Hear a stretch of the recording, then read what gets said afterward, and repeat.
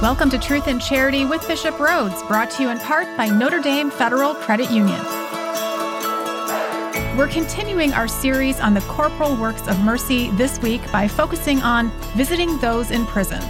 Hear about the years Bishop spent ministering to those in jail and the call to show compassion to prisoners. The show wraps up by broadening the focus a bit to include other forms of imprisonment, like addiction and sin. Welcome to Truth and Charity with Bishop Rhodes. I'm Kyle Hyman here with our good bishop to continue talking about our 7 corporal works of mercy. This might make sense a little bit later, but when is the last time that you played Monopoly, Bishop? Oh, many years. Yeah. I can't remember. Yeah, it was a long time ago. Is this something that you played as a kid? Yeah, as a kid, yeah. Played it a lot, yeah. Ever as an adult, do you think, as a priest? Probably, I think I probably did as a young adult, I think. But so it's been a long time. Because one of the things in Monopoly that you never want to have happen is going to jail. That's right. Unless the other people own all the property and going to jail keeps you from landing on their property. And then a little bit of strategy, I guess. But one of the 7 corporal works of mercy is visiting those that are in prison. Again, this comes from Matthew 25. I think we've mentioned this in every single episode so far, is when Jesus is saying, those that go to heaven, the sheep, are those that visit him in prison, and those that are going to hell, the goats, are the ones that didn't visit him when he was in prison. And of course, the punchline to the whole thing is, when did we visit Jesus? It was whenever he did this to the least of these. And so visiting those in prison is something we're all called to do because those people are Jesus. Yeah, I was in prison and you visited me. I remember a family I was visiting in our diocese in Mishawaka, and it was during the Year of Mercy, and they were committed to doing the corporal and spiritual works of mercy, and they had them on their kitchen wall. And I was so impressed by this, and they'd check them off each time they would do. So the one they were having trouble with is, I was in prison and you visited me. Yeah. Like, how can we do this? They were saying, Bishop, we want to do all of them. We've been able to, in some way, do this, but we don't know what to do. And I said, well, I thought about it a little bit. I said, you may not literally be able to go into prison and visit someone because you need a reason and a pass and all that.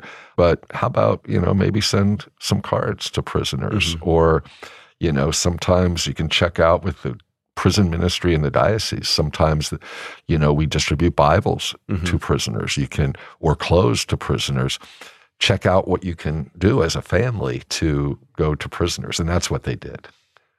So would this apply? Was Jesus saying visit those that are in prison? Did he mean just people that are unjustly in prison, the people that are innocent that are in prison? No, everyone, because the important thing is everyone is a child of God. Everyone, even those who've committed crimes, serious crimes, are beloved children of God. Jesus doesn't forget them. Jesus offers redemption.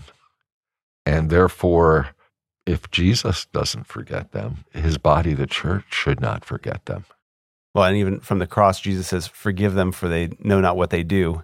And how many people are in prison or in jail because they've done crimes and they don't realize the gravity of what they've done, or, they've grown up in an environment with gangs or whatever. And that's just what you do. You steal or whatever. That's the norm. They don't realize what they're doing. Yeah, there's different levels of culpability depending on the person's background, depending upon, just like you said. I mean, I've done a lot of visiting of prisons, and they all have their own story. Yeah. My heart often goes out to them when I learn about their upbringing, just as you said, because some didn't have the proper moral formation. They didn't have good example. Some, their parents had been in prison. I mean, there's a lot of things there. And then there are some who perhaps don't have much of an excuse, but even they are created in God's image and likeness. And even they have dignity that should be respected. We shouldn't wash our hands just because someone has done something wrong and done something criminal. We're called to still have love and compassion for them. And to think about the loss of freedom And it's injustice that they are imprisoned if they've committed a crime.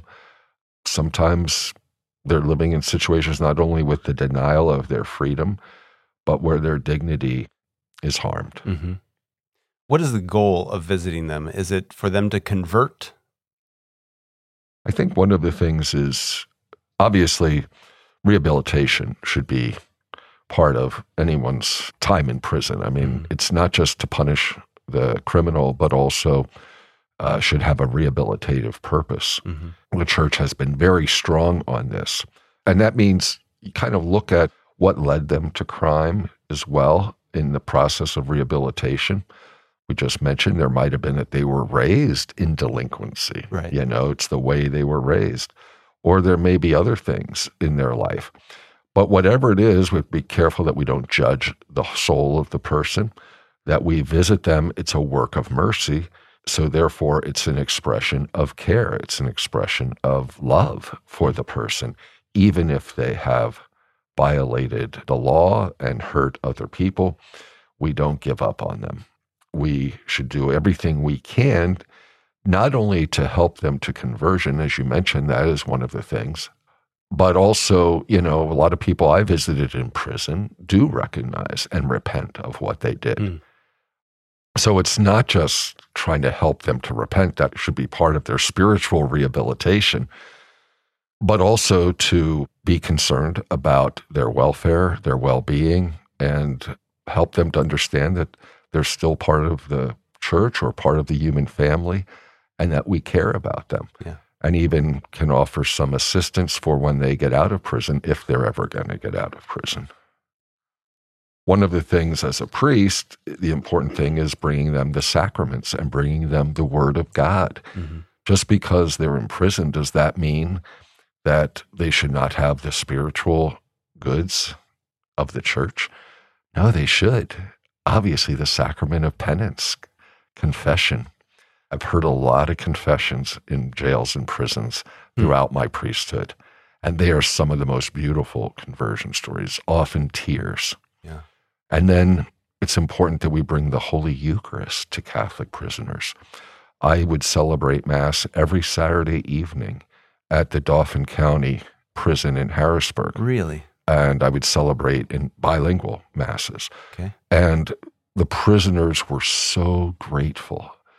I mean, they looked forward to it. It was the high point of their week, and they knew that they weren't forgotten. It was more likely when they got out of prison then, they would come to the parish, even if they had been away from the church for many years. The fact that the church cared for them when they were in such bad shape and they were hurting and living in prison, they don't forget it. They say, yeah, you know. So that kind of reminds them of their dignity. Yeah. That, yes, you know, God hasn't abandoned us, is what they feel. I've had a harder time here in our diocese. Since this was so much a part of my own priestly ministry, I've found it more difficult to get prison ministry going or jail ministry going in our diocese. I mean, in Harrisburg Diocese, we had state prisons, county prisons, we had even federal prisons, so we had more prisons. But here, I think it's all county prisons in our diocese. But we do have some of our priests and deacons who are doing prison ministry and lay people as well, which I'm really glad, but I would like to see more happening. I really would. I know it's more challenging to get the necessary clearances to go in, or it can really be a hassle, which is kind of something that bothers me a lot. As a matter of fact, I think sometimes of fighting some of this because, and actually in one or two cases I have, because I do believe we're talking about our rights here, religious freedom, that we should be allowed. And yeah, we have to follow the rules. I remember I had to fight to get wine into a couple of the jails. I said, we're just, because they don't allow alcohol. Well, we're talking about a little vial of wine for the celebration of Mass. And just for yourself. This wasn't to be distributed. But even that, Yeah. guards who wouldn't let it through and stuff like that. So I've had to fight for some of those things. I could go on and on about some of my experiences in prison ministry. I do want to mention another experience that I had when I was in El Salvador a year ago, when we were in the prison. I might have talked about it on this show, but in that prison in San Salvador, which was way overcrowded, a couple thousand, mostly young men who were gang members and really hardened criminals, hardened gang members. And CRS had that program of rehabilitation going on in the prison where there was amazing reform happening, rehabilitation happening. And I spent a couple hours with those men, and there were probably about 70 or 80 in the group. And just hearing their stories and then what they have learned about managing anger and all the different things that, and the spiritual component through the CRS program that was there, really deeply touched my heart, and then there's accompanying prisoners when they come out of prison. I mean, there's a high recidivism rate, as you know, most often. And part of it is because they're going back to the same situation that got them in trouble to begin with.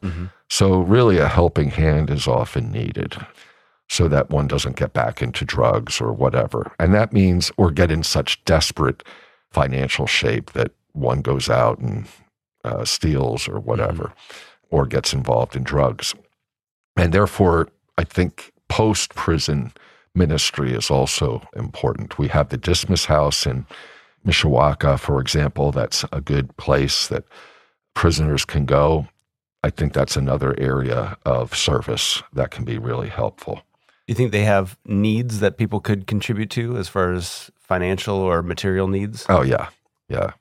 But I think it's good to work with those who are a little bit more expert in this. In other words, you have to really, kind of work together so that you're not taken advantage of, because that can happen, or put oneself in danger. Right. I think it's important to be prudent, I guess I would say. Not fearful, but prudent. And so that you're really helping someone and not just falling for those who might be deceptive. So I wouldn't say, just be always suspicious. No, but I would say be prudent. How dangerous did you feel it was when you were doing jail ministry? I honestly never felt afraid. And I was with some pretty hardened criminals. I don't know. I guess because I was doing God's work, I didn't think about that. I didn't worry about that. Did you have cases where you felt like people were trying to manipulate you and trying to get something? Yeah. Or guys, after they got out of prison, who would do that. Yeah. But then there are those who didn't, those who were genuine. And so I kind of learned a little bit of wisdom. There were some times I was taken advantage of, especially helping someone out financially that perhaps I shouldn't have because they didn't use it as it should have. But those kind of things will happen. But that shouldn't prevent us from trying to help, I guess I would say. But I think I learned to be more prudent as time went on. There's kind of like, I would say, success stories and also stories that weren't successful. I think of, a few cases really helping prisoners, and they ended up back in prison anyhow. So that was obviously disheartening. But then there are others who their lives really did get turned around, where they were able to get on the right path, get a job with our help, with the parish's help, and be able to move forward, and they learn from their mistakes. So there's no guarantee, Sure. You're always taking a chance. But in any case, even those who may have ended up back in prison or something, I don't think we should ever give up on people. Right. It's still Jesus. Right. Well, I want to hear a little bit more about your experience. But first, if you have questions for Bishop or an idea for a future episode, you can pull out your phone and text your question or topic to the Holy Cross College text line. That number is 260-436-9598. We'll talk more about prison ministry, other forms of imprisonment, and the death penalty coming up on Truth and Charity with Bishop Rhoades, brought to you in part by Notre Dame Federal Credit Union.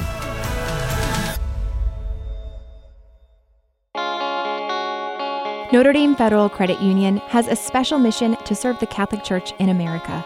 In 2020 alone, we've served over 800 parishes, schools, and nonprofits in more than 25 dioceses nationwide. We are a member-owned, not-for-profit cooperative working hard to create a national Catholic financial alternative to the for-profit banks. You already share our values. Why not share in our benefits? Notre Dame Federal Credit Union.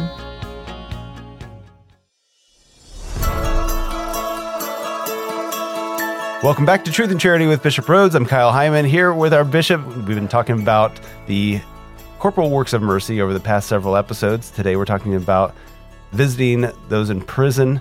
And Bishop, you were talking about your time as was it as a chaplain?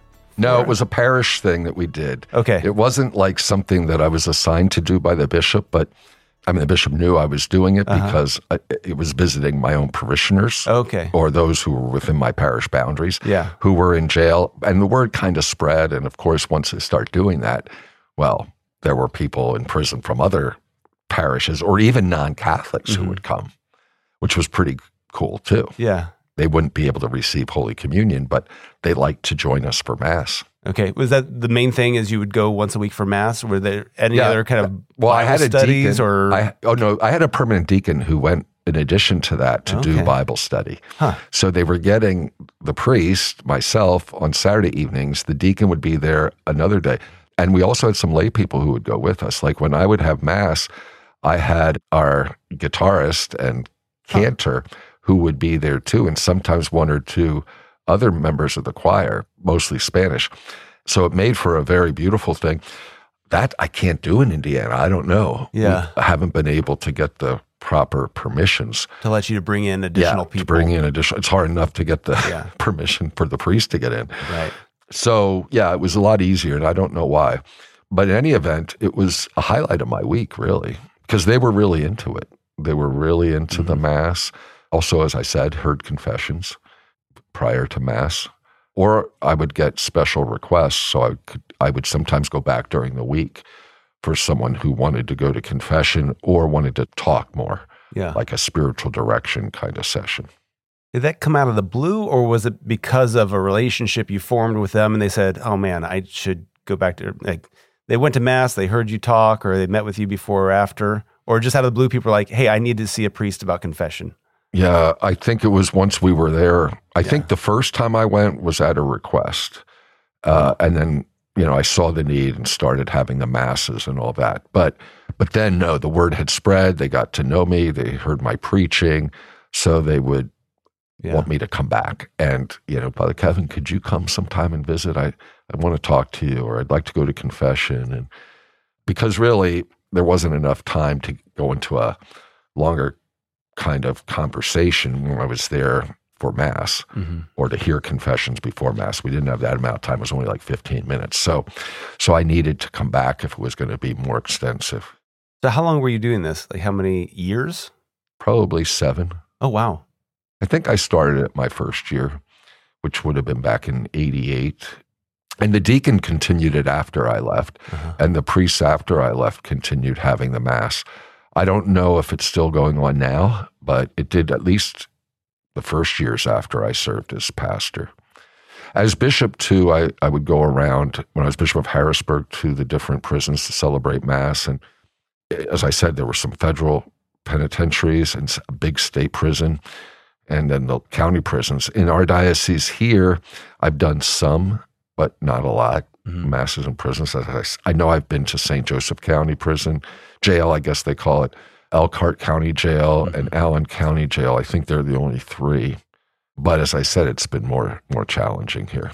And I believe we've talked about this in a past episode, but if somebody did want to get involved with jail ministry in the diocese, what would be a first step? Is there somebody that organizes that here at the diocese? Yes, Allison Sturm. Okay. Or they could also check with their own local parish, their own pastor.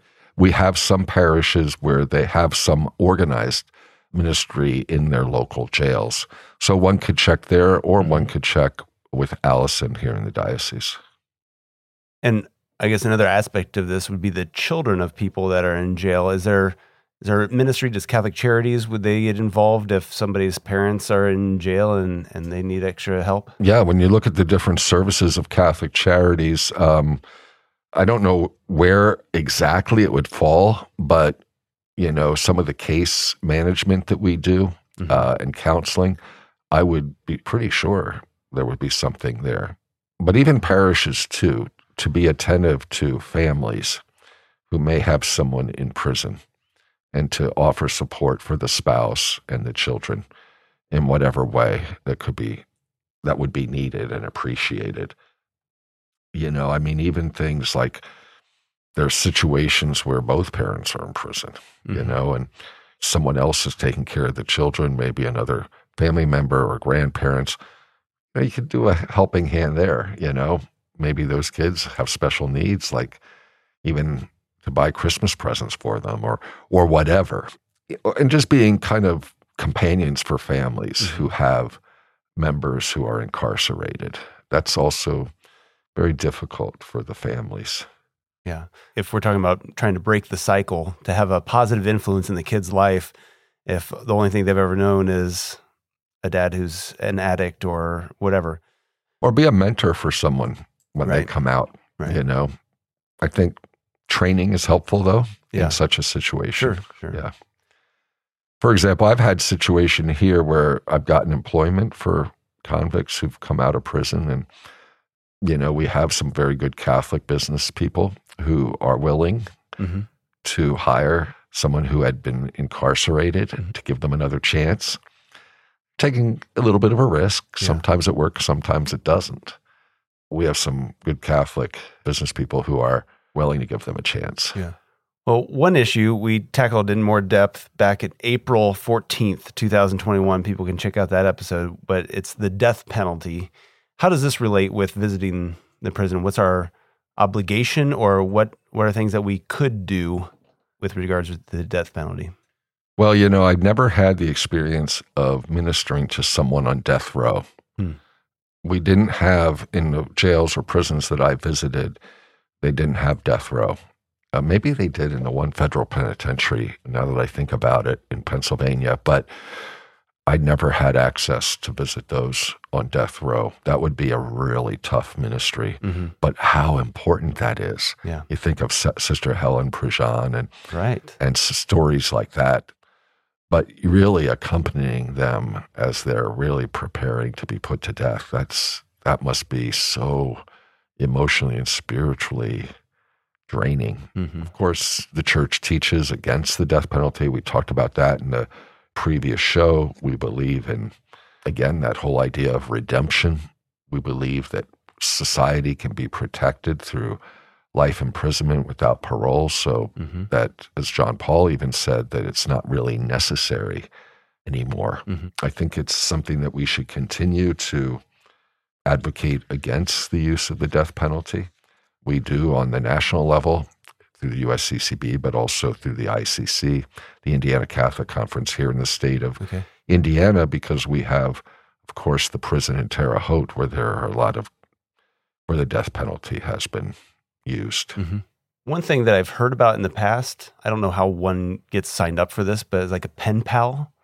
Yeah. And you could get matched up with somebody that, I don't know if it's for death row or people in prison or both, but people will write back and forth and just have somebody that you're praying for. And I guess you probably want to be a little bit careful on some of those as well, but I think you have to be prudent. I have had regular correspondence with prisoners. It's a little hard for me now. I did have one correspondence that continued while I've been bishop, but it's hard to find the time, but I think it was a good thing. It was basically spiritual guidance that I would give through letters. I would say that, that is a way to show care.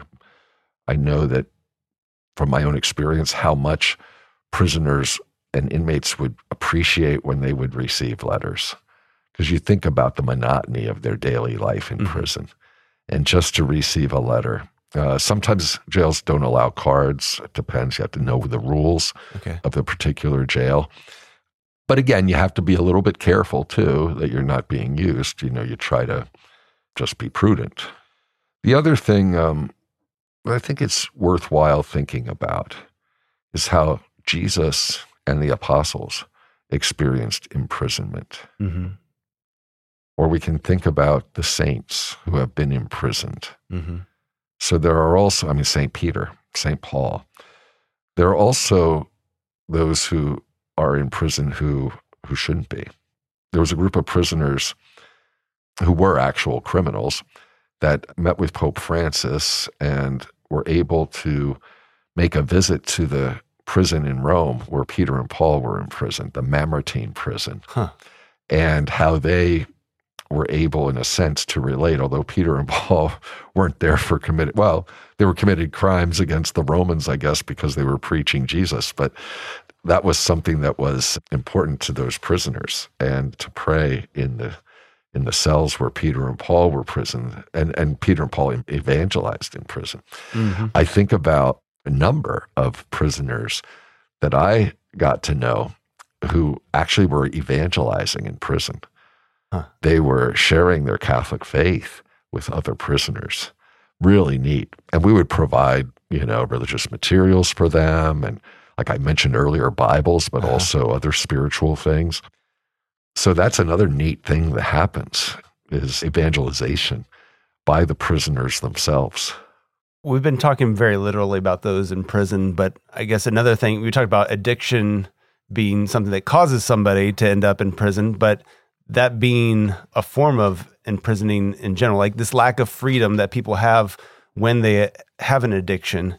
And I suppose that's another way that we can help in a more figurative way, is to help those that are struggling with addiction. Yeah. We're all imprisoned by sin. People can be imprisoned because of mental illness, addictions. So yeah, we can broaden this beyond the physical prisons that we're talking about. And really, Jesus came to liberate us. The whole idea of Christ the liberator, to free us from sin and death, to set the captive free, to free the oppressed. We see this in the prophets. We see it in the preaching of Jesus himself. We can take this idea and make it broader to recognize that spiritual imprisonment in sin is worse than any physical imprisonment. So you could have a prisoner who interiorly is quite free because they've experienced God's mercy and they've converted.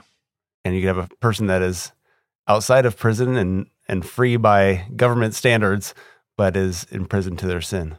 Right. Yeah. Right. Well, thank you, Bishop, for another great episode. I think this has been fascinating and challenging for me to be going through all of these, so I appreciate you taking the time to do that. Before we go, could we get your Episcopal blessing? Sure. The Lord be with you. And with your spirit. Blessed be the name of the Lord. Now and forever. Our help is in the name of the Lord. Who made heaven and earth. May Almighty God bless you, the Father, and the Son, and the Holy Spirit. Amen. Thank you, Bishop. You're welcome. Truth in Charity with Bishop Rhoades is brought to you in part by Notre Dame Federal Credit Union.